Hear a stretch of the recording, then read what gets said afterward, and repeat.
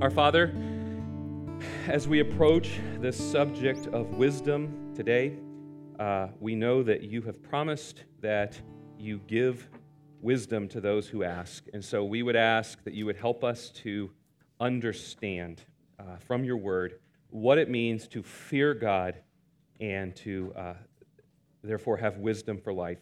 And we pray these things in Christ's name. Amen. Have a seat. Preaching in a new pulpit is a little bit like driving a car for a first time. You got to figure out where everything is. I don't know if y'all have ever seen this pulpit, but there's this hole here. And I've been looking all week for paper that fits in there, and there is none in the office. So I came up here last week, and I wanted to see what William does. And he sticks an iPad in here, I guess, so that he can set his notes on top of that and make it flat across there. I'm definitely not a person who embraces new things quickly. I like to read books with paper and covers on them. I have embraced the internet, but I hate it when they change my websites. The website update, ESPN.com just recently updated their website. I have no idea what's going on there. And frankly, I thought Windows 95 was fine, and I thought they could have just left it like that, and that would have been good. In the same way, though, that it's good to try new things, and I'm working on that. William mentioned last week they got me a Mac, and I don't know what to do with that thing, but I'm going to figure it out. In the same way that it would be foolish to never try anything new, it is also foolish to dismiss old ways just because they're old. And so today we're introducing a new series from the book of Proverbs, and we're calling it Wisdom for Life. And the world of technology may change very quickly, but when it comes to wisdom, we start all the way back at creation with the Creator who spoke words of wisdom to the first man and woman about how to live in the world that He created. And in thousands of years of human existence, it is still good for us to return to the words of the Creator because wisdom hasn't changed. Now, one of the things that I want to impress upon you this morning, and I think will be continually communicated throughout this series, is that true wisdom does not exist in an ivory tower. Okay, to be wise, you do not need to grow a beard and quit your job and go sit under a tree and cross your legs and just think all the time. True wisdom is very practical, and I know that it's going to be the heart of everybody who brings any kind of message from the book of Proverbs to make sure you understand that these are things that need to leave this building and go out with us on Monday morning. So today, I've got two things that I need to accomplish, okay? The first is I'm going to introduce the book of Proverbs, and I'm just going to say a few things that I hope will help you be able to interpret the book. And then after that, we're going to dig into Proverbs 1:7, which I think is the theme of the book. The fear of the Lord is the beginning of knowledge. And we're going to talk about that for sort of the second part of our time together this morning. My history with Proverbs started sometime in middle school. Maybe you had the same experience. Somebody came to me and said, hey, you should read a Proverbs every day because there's 31 Proverbs and there's 31 days. And so I did that for a little while. And honestly, as I've walked with Christ through the years, I've actually at times thought, everybody seems to think that Proverbs is so insightful, but there are some Proverbs that I don't really know what's going on, okay? And so I want to, as we do this little introduction this morning, my hope is just to point out some things that I've learned that I hope may help you understand what's going on in the Proverbs, just some basics here. First of all, let me just tell you a little about who wrote the book of Proverbs. Most of the Proverbs are said to be Proverbs of Solomon, or Shlomo in the Hebrew. Proverbs 1:1, Proverbs of Solomon, son of David, king of Israel.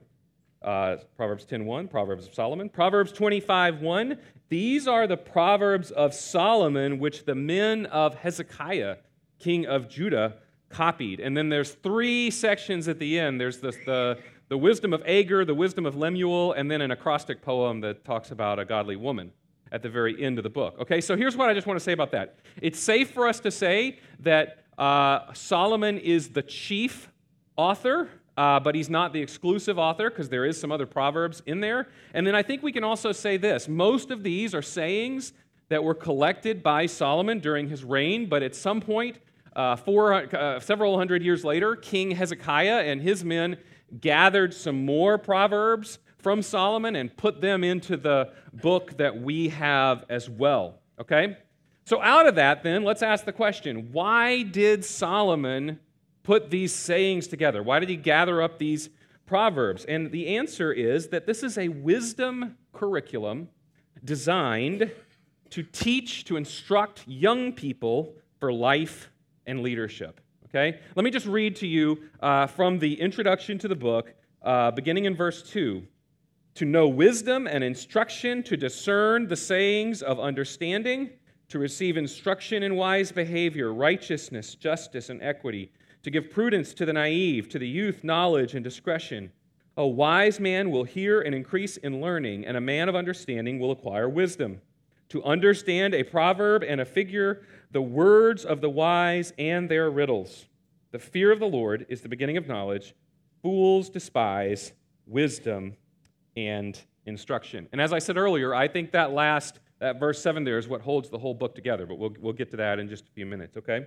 All right, the second thing by way of introduction I want to mention to you this morning is just to sort of ask the question, how do I interpret the book of Proverbs? And I'm just going to make a few suggestions here that might make it easier. If you've never heard of Proverbs, if you're here today and you've never read a single proverb from the book, you probably would recognize some of what you find there. A dog returns to his vomit. Pride goes before the fall.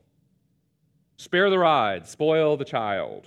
Okay, the point of all of these common, familiar sayings is that there is this nugget of truth that sticks in the mind. Okay, so which one sticks in your head better? Let's just do a little test here. The incorrigible nature of fools makes them stubbornly inflexible so that they keep returning to their excessive indulgences in a revolting way. Or a dog returns to his vomit. See?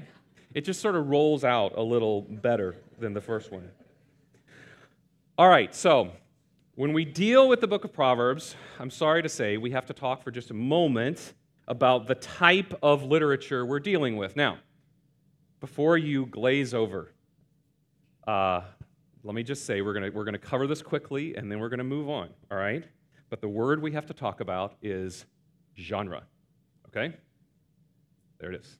Genre. See, I'm trying to change your associations. So, when we talk about genre, even the word, it's not even a nice word, genre.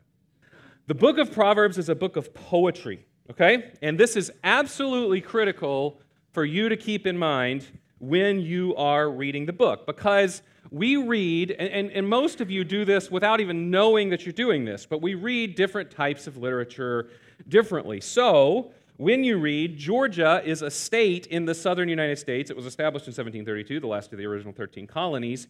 You understand that that's a statement of history, okay? But when you read one fish, two fish, red fish, blue fish, black fish, blue fish, old fish, new fish. The one has a little star, this one has a little car. Say what a lot of fish they are. You don't assume that's coming from a biology textbook, right? You know that there's something different about that statement, okay? And so we know this, but the Bible is made up of 66 different books containing several different literary genres. There's epistle, there's poetry, there's narrative. I remember when somebody told me, I don't know why, this sticks out in my mind, but you hear about the epistles of Paul, and I was just a little kid, and I didn't really know what epistle meant. And then at some point, somebody was like, they're letters. I was like, oh, it's a letter. And I read it differently after that because I realized that it was a letter from somebody to somebody else, okay? So those little things help us to read the Bible differently. Okay, I want to touch on one point then of poetry, and that is this issue of parallelism, okay? Because that's something that happens a lot in the book of Proverbs. Sadly, in my opinion, a poem should rhyme. If it doesn't rhyme, it's not a poem. But a lot of different types of poems don't rhyme, okay? So, like haikus, remember haikus? Five syllables, 7 syllables, 5 syllables, and that's a poem, all right? In Hebrew, it doesn't really rhyme either, and so the way that you identify Hebrew poetry has more to do with how the poet is laying it out, and the way that he's arranging the different statements. So in parallelism, by the way, my dad was here last night, and after we went to dinner, and he said, after you were done with that thing on parallelism, I did not understand that. So I went home, I tried to fill this in just a little bit, but the point of parallelism is that there are 2 lines, and that you're supposed to sort of take those 2 lines together. Okay, so synonymous parallelism. I'll just give you a few examples here. Synonymous parallelism, the second line repeats the thought of the first line and adds to it. Okay, so an evildoer listens to wicked lips, and a liar gives ear to a mischievous tongue. Okay, so that's synonymous parallelism. One statement building on the other statement. Okay, then there's antithetical parallelism, and this is the most common form of parallelism that you'll find in Hebrew poetry. And this is where the second line contrasts with the first line, usually using the word but, okay? So a wise son makes a glad father, but a foolish son is a sorrow to his mother, all right? And then one more I want to mention, just because this is a fun verse, a funny verse, is emblematic parallelism, okay? And so one line is figurative, and the other line is literal. So, like a gold ring and a pig's snout is a beautiful woman without discretion. Emblematic parallelism, all right? It's in the Bible. So, all right, so let me just say this. This is what makes it poetry, okay? This parallelism is part of what makes it poetry. And so we're trying to understand what Solomon is saying using his different poetic devices. All right, I want to mention this too. You've probably read Proverbs 26, 4 and 5, okay? This is a tricky verse. It goes like this. Answer not a fool according to his folly, lest you be like him yourself. Answer a fool according to his folly, lest he be wise in his own eyes. Okay, what's going on there? Which is it? Should I answer a fool according to his folly, or should I not answer a fool according to his folly? And the answer is yes. What Solomon is doing here, and we do this too, okay? This is a general statement, okay? So we would say, I would tell my kids, okay? Look before you leap, all right? Which is really good advice if you're thinking about eloping, okay? Look before you leap, all right? So that's on the one hand. But then another thing we might say to our kids is, he who hesitates is lost, all right? Which is good advice if you're in a piñata thing. When you're hitting a piñata, you got to get in there quick, all right? So both of those are different things, and they say 2 different things, but they have truth, and they apply in different situations. Okay, so here we go. Proverbs are to be memorized. Proverbs are to be pondered, but they're not necessarily to be applied with to every situation, every time, without qualification. Train up a child in the way he should go. Even when he is old, he will not depart from it. That in general, that is true. But are there cases where godly parents raise children who rebel? Yes. Are there children who have been raised in absolute godless homes who are now devoted followers of Jesus Christ? Yes. So, this is a good example. It's a pithy principle to be pondered, but not a precious promise. See what I did there? All right, and then finally, the Proverbs teach wisdom, but they also require wisdom. And you need to be careful with Proverbs. Solomon says, like a lame man's legs which hang useless is a proverb in the mouth of a fool. All right? So, a misused proverb can actually do a lot of harm. If your friend comes to you and is having a really difficult time, it's probably not a good time for you to whip out Proverbs 12:21, which says, "No ill befalls the righteous, but the wicked are filled with trouble."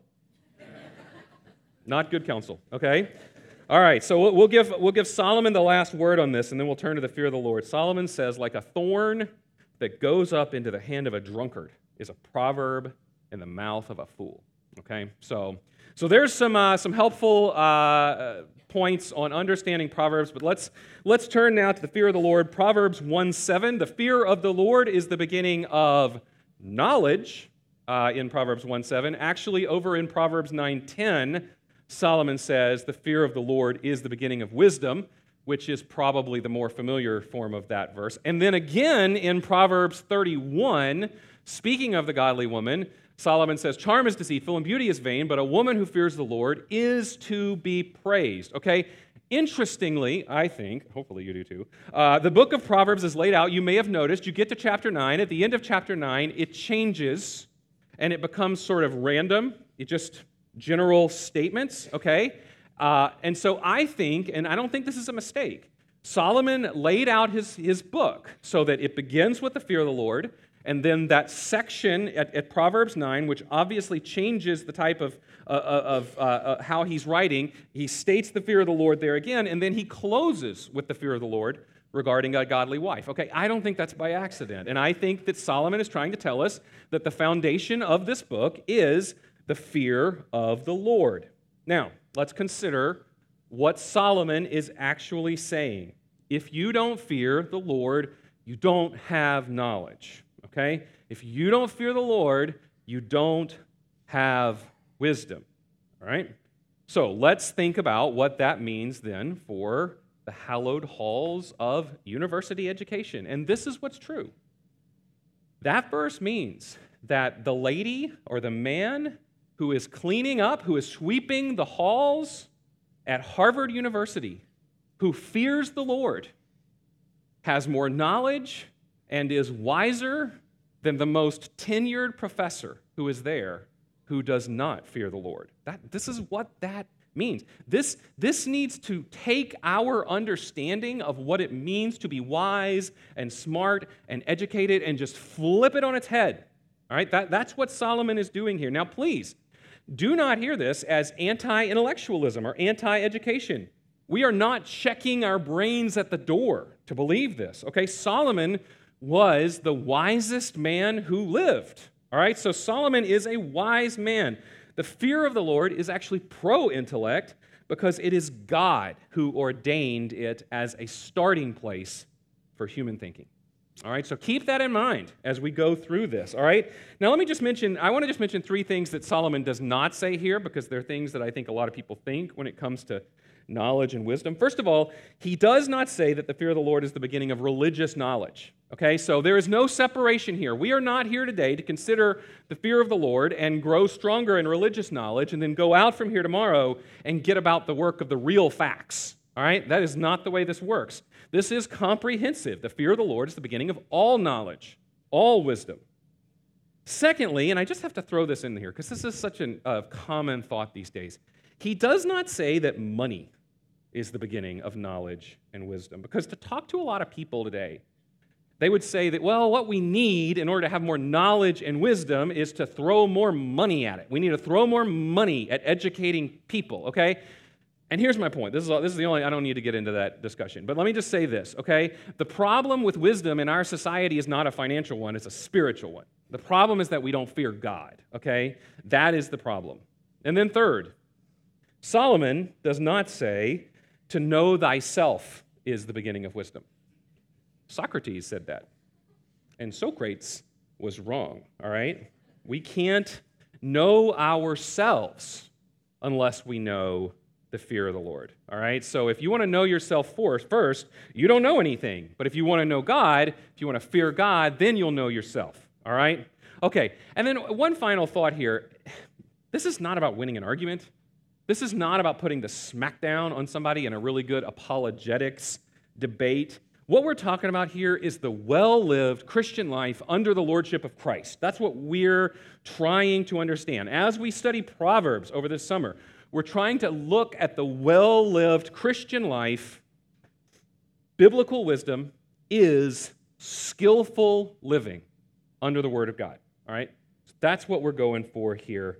All right, so let's break down this statement. I got two simple outline points this morning. We're going to see that Solomon directs us to a specific person, and then he exhorts us to a specific response. So let's see this specific person to whom Solomon directs us. All right, if you have your Bible in front of you, you may notice, and this is going to be true, I think, in most versions of the Bible, the word Lord is written in all caps. It's all little capitalized letters there. And there are other Hebrew words that are translated Lord. Adonai is translated Lord, okay? But this is a different word than that. This is the word Yahweh, which is the name of God.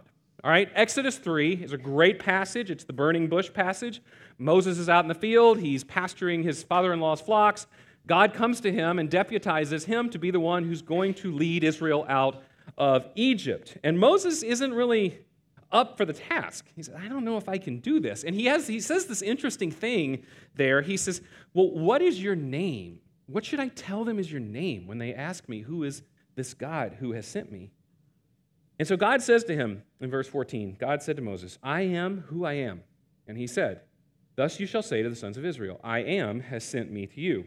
God furthermore said to Moses, thus you shall say to the sons of Israel, the Lord, the God of your fathers, the God of Abraham, the God of Isaac, the God of Jacob, has sent me to you.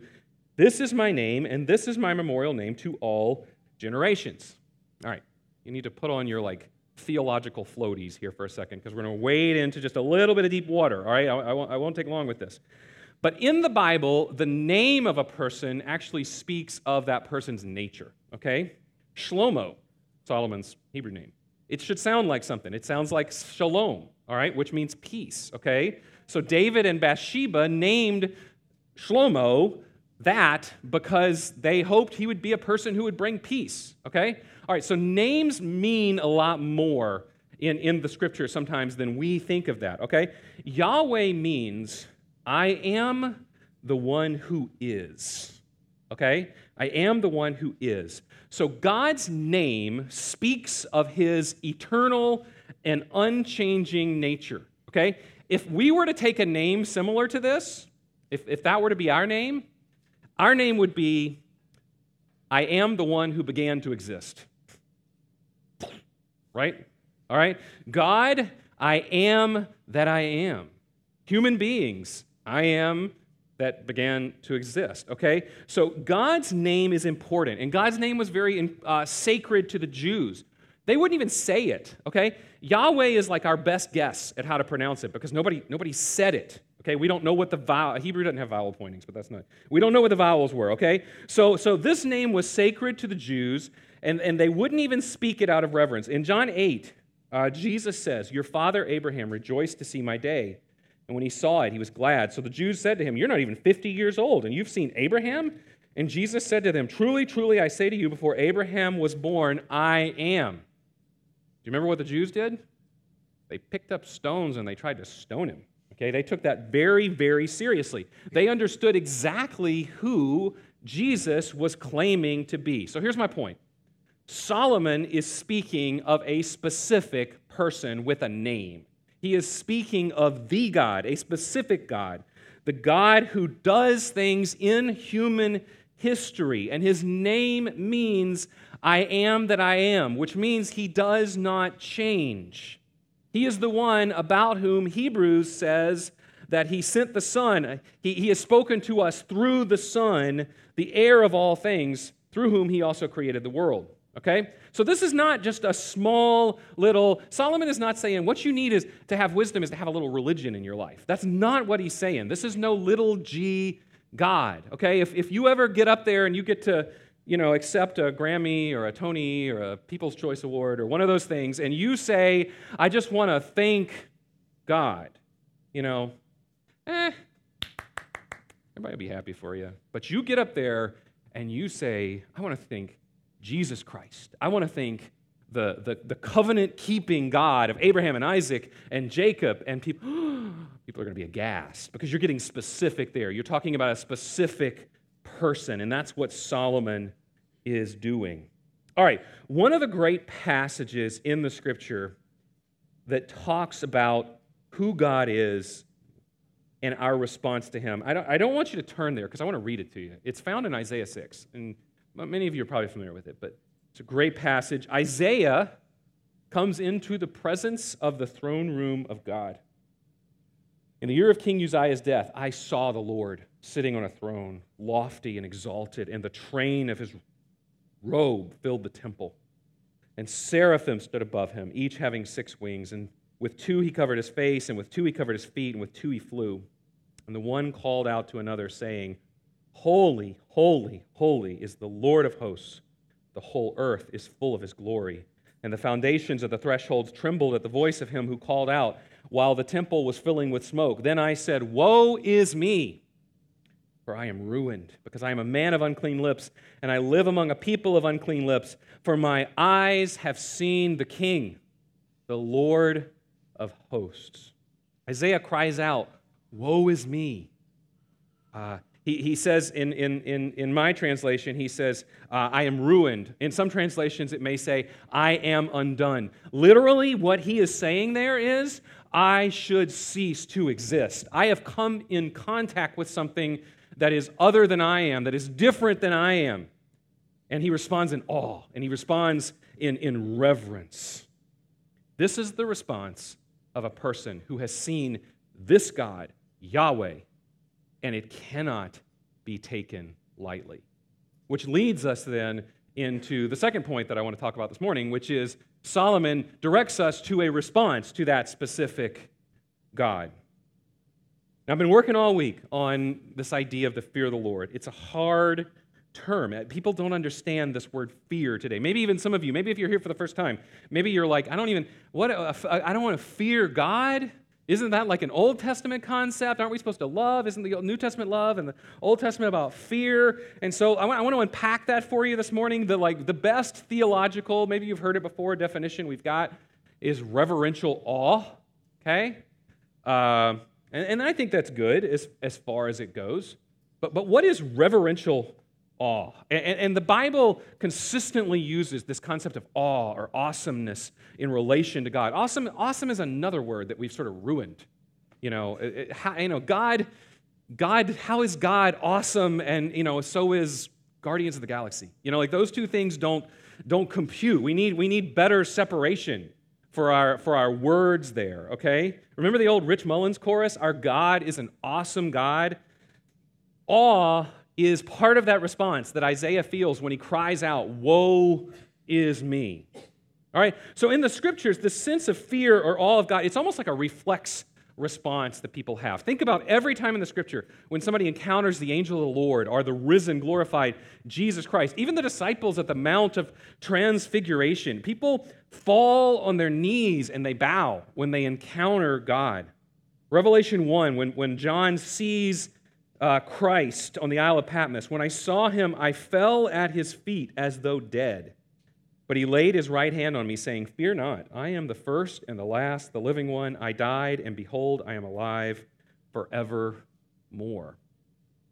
Now, maybe some of you have already thought, doesn't John say, perfect love casts out all fear?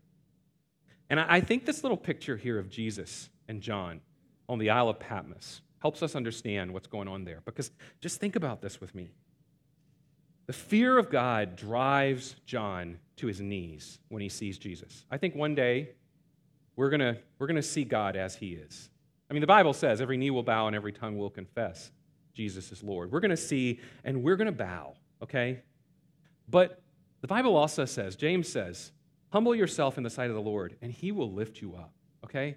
So this, if you don't get like a little bit tingly feeling about this, you need to think about things. Because think about that. You're going to see God as he is. And then think about what it must have been like for John to have Christ put his hand on his shoulder and say, no, you can stand up. You can stand up. It's perfect love does cast out all fear. And those two things are working together. And right now in our humanness, in our fallenness, we're not always able to put two and two together. And we just have to trust in what these things are and what they're saying. But I have no doubt that this idea of us as humans bowing our knees before Christ is exactly what Solomon means when he says the fear of the Lord is the beginning of wisdom. Start there. Start on your knees before God, and then you will know wisdom and you will know knowledge. All right, so then let's think too for just a second. How is this reverential awe different from being afraid? Because I think that fear that is being spoken of here is different from being afraid. And so as I've thought about it, I've thought, there are things that scare me that are unpredictable. Natural disasters are unpredictable and they're scary. I will never forget the first time that I encountered an earthquake. I don't know how many of you have experienced an earthquake, but when that ground starts moving beneath your feet, that is a scary feeling, And I'm like, everybody else in the room is just kind of like, we've been through this before, And I'm like running through all those safety things. Like, what am I supposed to stop, drop, and roll? No, that's not it. I'm gonna go, and I'm gonna get. I went to a door frame, because somebody told. I felt like I had heard that one time that was what I was supposed to do. But that's a freaky feeling. Snakes are unpredictable to me.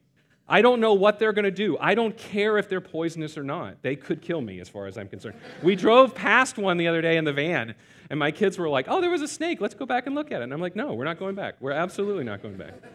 This van is not safe enough. All right, so then take that idea of unpredictability and think about the pagan and the Greek and the Roman gods, okay?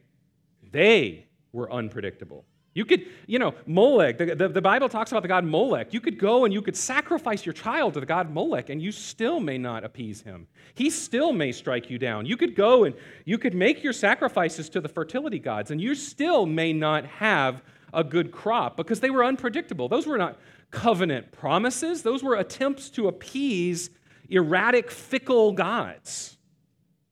The God of the Bible, Yahweh, is not fickle. He is not erratic. He is not impulsive. His name is Yahweh. I am that I am. His name implies that he is a covenant-keeping God. He's the same yesterday, today, and forever. You don't have to worry that he's going to change his mind.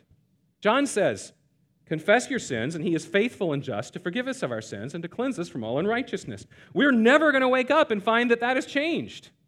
No matter what gets whispered in your ear, God has promised that when you confess your sins, he is faithful and he is just to forgive you of your sins and to cleanse you from all unrighteousness. And if you're doubting that, if you feel like you've gone too far this time and that you can't possibly come before, you're believing a lie. Because every single time, if you confess, he forgives and he cleanses. So as I said, as a preacher this week, I've been humbled by the opportunity to try to expound what it means to fear God, and coming up with this idea of reverential awe, I've come up with these two just sort of pictures, kind of unrelated and yet also related. The first is a king, thinking about that no one would dare approach a king in a casual way. Think about the kings in the scripture. Esther, who comes, she has to wait for the king to put his scepter out so that she can speak. Nehemiah comes into the presence of a king and his face is downcast because he feels sorrow for what's going on back in Judah, and he worries that the king might not receive him because he has a downcast face. Okay, so coming before a king, before the majesty of a king, is a scary thing, and yet think of the king's child. That king is still king, and he is still majestic. But who would come into the presence of a king in the middle of the night with some seemingly, small problem, like I had a nightmare or I need a drink of water, and yet the king's child walks in and finds that his dad, who is also the king, swoops him up in his arms and comforts him, gets him what he needs. It's an imperfect illustration, but it gets us down the road, I think, to the reverential awe and this relationship that we have with this God of the universe. The second comes from C.S. Lewis. You can't talk about the fear of the Lord, I think, and not bring up the conversation of the Pevensey children with the beavers on the subject of Aslan. It's this little conversation. So Aslan is a lion, the great lion. Ooh, said Susan. I thought he was a man. Is he quite safe? I shall feel rather nervous meeting a lion. Safe, said Mr. Beaver. Who said anything about safe? Of course he isn't safe, but he's good. He's the king, I tell you. Here's what I want to think about that. Being in the presence of Almighty God, it makes us uncomfortable, okay? In the same way as if we were in a room with a lion, okay? And it doesn't matter how much somebody tells me, that's my pet lion. It's a good lion. He's good. I mean, that's okay, but I'm uncomfortable in the presence of that lion, okay? So it is with us. And that's why I think it's important for us to remember that God never changes. He is good. He makes us uncomfortable. Isaiah in his presence was uncomfortable. John in his presence was uncomfortable. But he's good. And he keeps his promises. He's a covenant-keeping God. And his name is Yahweh. And therein lies the comfort. One thing real quick that I've noticed as I've studied the fear of the Lord this week, it's kind of counterintuitive. In the Scripture, by the way, Bill told me I was going to be preaching on this like 4 weeks ago, and I've been kind of working on it along. And as I read the Scripture, the fear of the Lord is everywhere in the Scripture. This phrase, the fear of the Lord, is everywhere, but it is always associated with the righteous, okay? It is the righteous who fear God. In fact, the unrighteous will be judged because they don't fear God. Paul in Romans 3:18 says, there is no fear of God before their eyes, as he sort of finishes that airtight case against human beings apart from Christ. Okay? So, to be a God-fearer in the Scriptures is to be a Christian.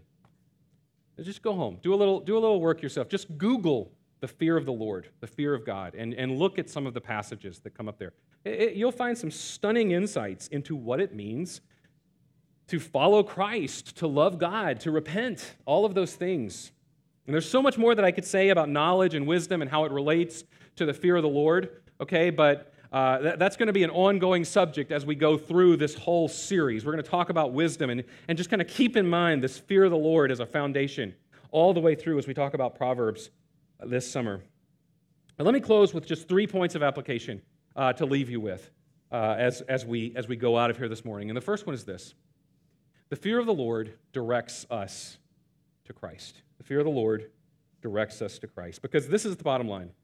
To see the Lord as He is in His holiness, and to see ourselves as we are in our sinfulness, and then to bow the knee before that God and to cry out to Him for mercy, that is the beginning of knowledge and wisdom. That is what it means to be saved. That is what it means to worship. We have a great opportunity. We get to see God. We get to see God in the Scripture this morning, and we're going to get to sing afterwards and cry out to Him in worship as a result of what we've heard. But I want to ask you this morning, do you remember a time? Do you remember that time when you first got that glimpse of God as He really is from the Scriptures? Do you remember when God's Word suddenly began to be clear and you began to realize it was true? Because I do. I remember that. I was listening to a man preach on the Pharisees from the book of Mark, and all of a sudden, I realized I was a whitewashed tomb. Jesus is calling out the Pharisees for being whitewashed tombs, and I'm like, that's me. I am clean on the outside. I've been polished on the outside, but I am dead. I'm dead bones on the inside. And I went home that afternoon, and I'll tell you, I like nothing better for the last 25 years than to go home on Sunday afternoon and lay on the couch and nod out to sleep in and out and watch the golf tournament on TV. And that Sunday afternoon, I didn't want any part of it. I got alone in my bedroom with the Word of God, and all I could do was just sit there and drink in the Scriptures. Everything had changed. In light of who God is, I saw myself as I had never seen myself before, a sinner. And then there was the cross, and there was the resurrection, and those were sweet days. I cherish those first days because I had grown up in the church, and I knew the Scriptures. But it all started to make sense in a different light at that time. So let me ask you this today.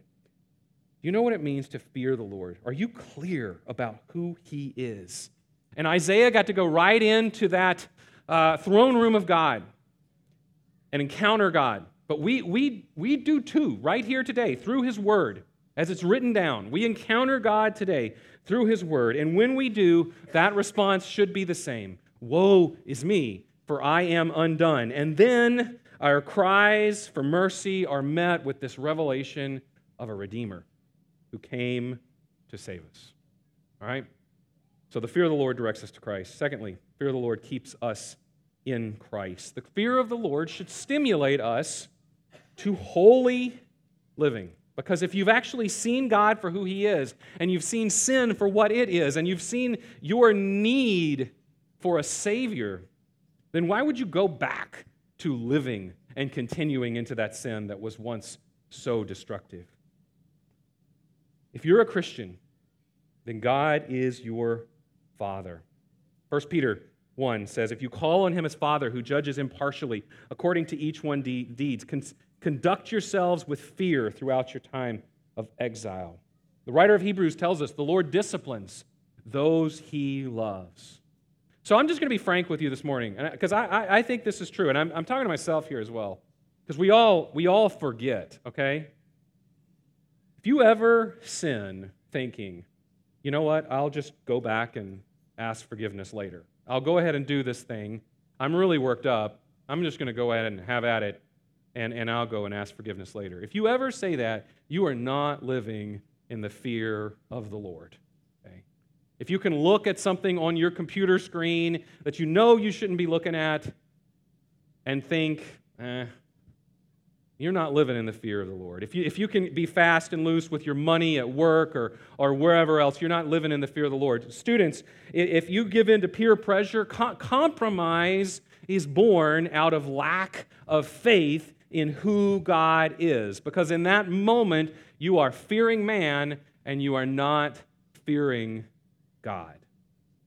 So the fear of the Lord should drive us to Christ. It should drive us back to Christ in confession. When we do sin, and when we do realize that we've offended a holy God, then it should drive us, because I should want to restore that relationship. I want my relationship with my Father in heaven restored. There's no worse lie than that lie that says, you've really done it now. Don't even bother confessing. That is a terrible lie, and we all believe it sometimes. Just put that out of your mind, and when you sin, run back to that God, the God that is revealed in the Scripture, and confess your sins. That's what the fear of the Lord should drive us to. Third, we need to be people who fan the flames of the fear of the Lord.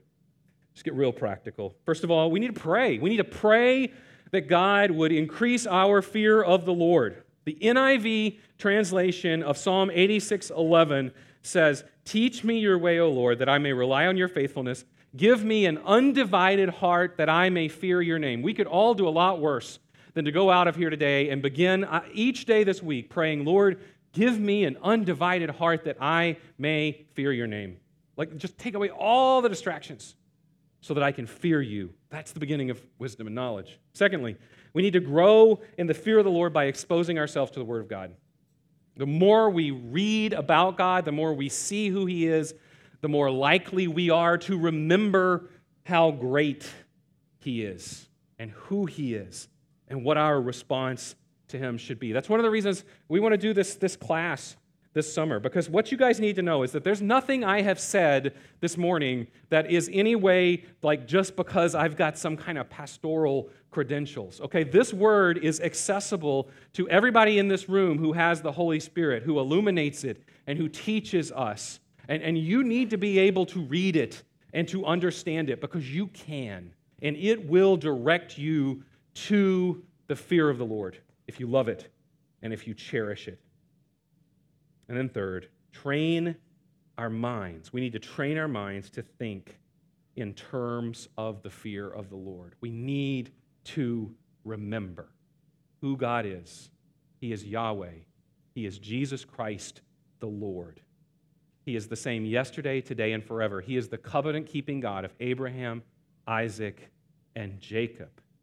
And when we live thinking about the fear of the Lord, it's going to be obvious to the world around us because we're going to want to obey his commands, and he commands us to love our neighbor as ourselves.